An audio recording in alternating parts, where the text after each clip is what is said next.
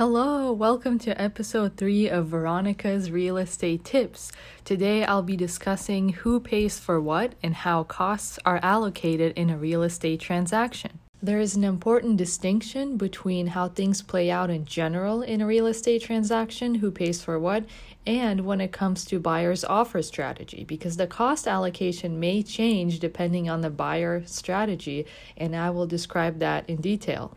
The buyer always pays for the escrow fee and the title fee. Each of those fees is around 0.225% of the sales price. So if you're buying $1 million home, you'd be paying about $2,250 each for the escrow and for title.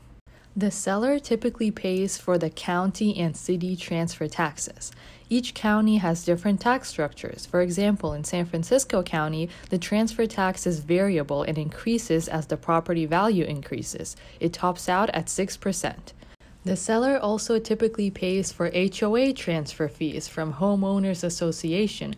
This applies to condominiums and some single-family homes as well if they're a part of such a community. HOA transfer fees vary depending on the association. Some are only in the hundreds, while others cost more than $1,000 to request the necessary paperwork.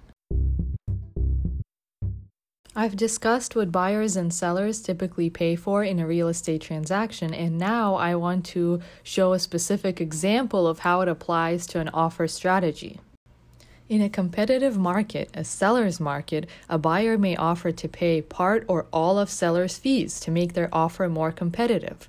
This would be a good strategy for buyers who are offering below the asking price. I've seen it happen when sellers take a lower offer just because that buyer offered to pay their fees. You know, many people think that a real estate purchase offer is all about the price, and it can be for some sellers, but some people are different, and you'd be surprised to know that some sellers don't prioritize receiving the highest possible amount. Some of them want an easier transaction, means that they're looking for a short close of escrow and some credits from the buyer, such as paying those fees.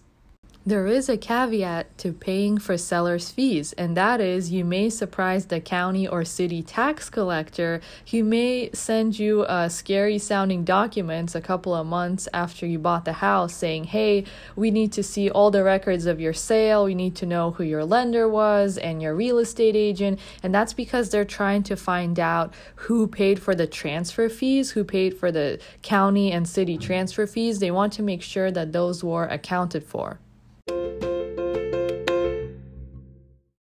I hope you enjoyed this episode of Veronica's Real Estate Tips. If you have any questions or want to go more in depth about any of the concepts I discuss, feel free to contact me and we can talk.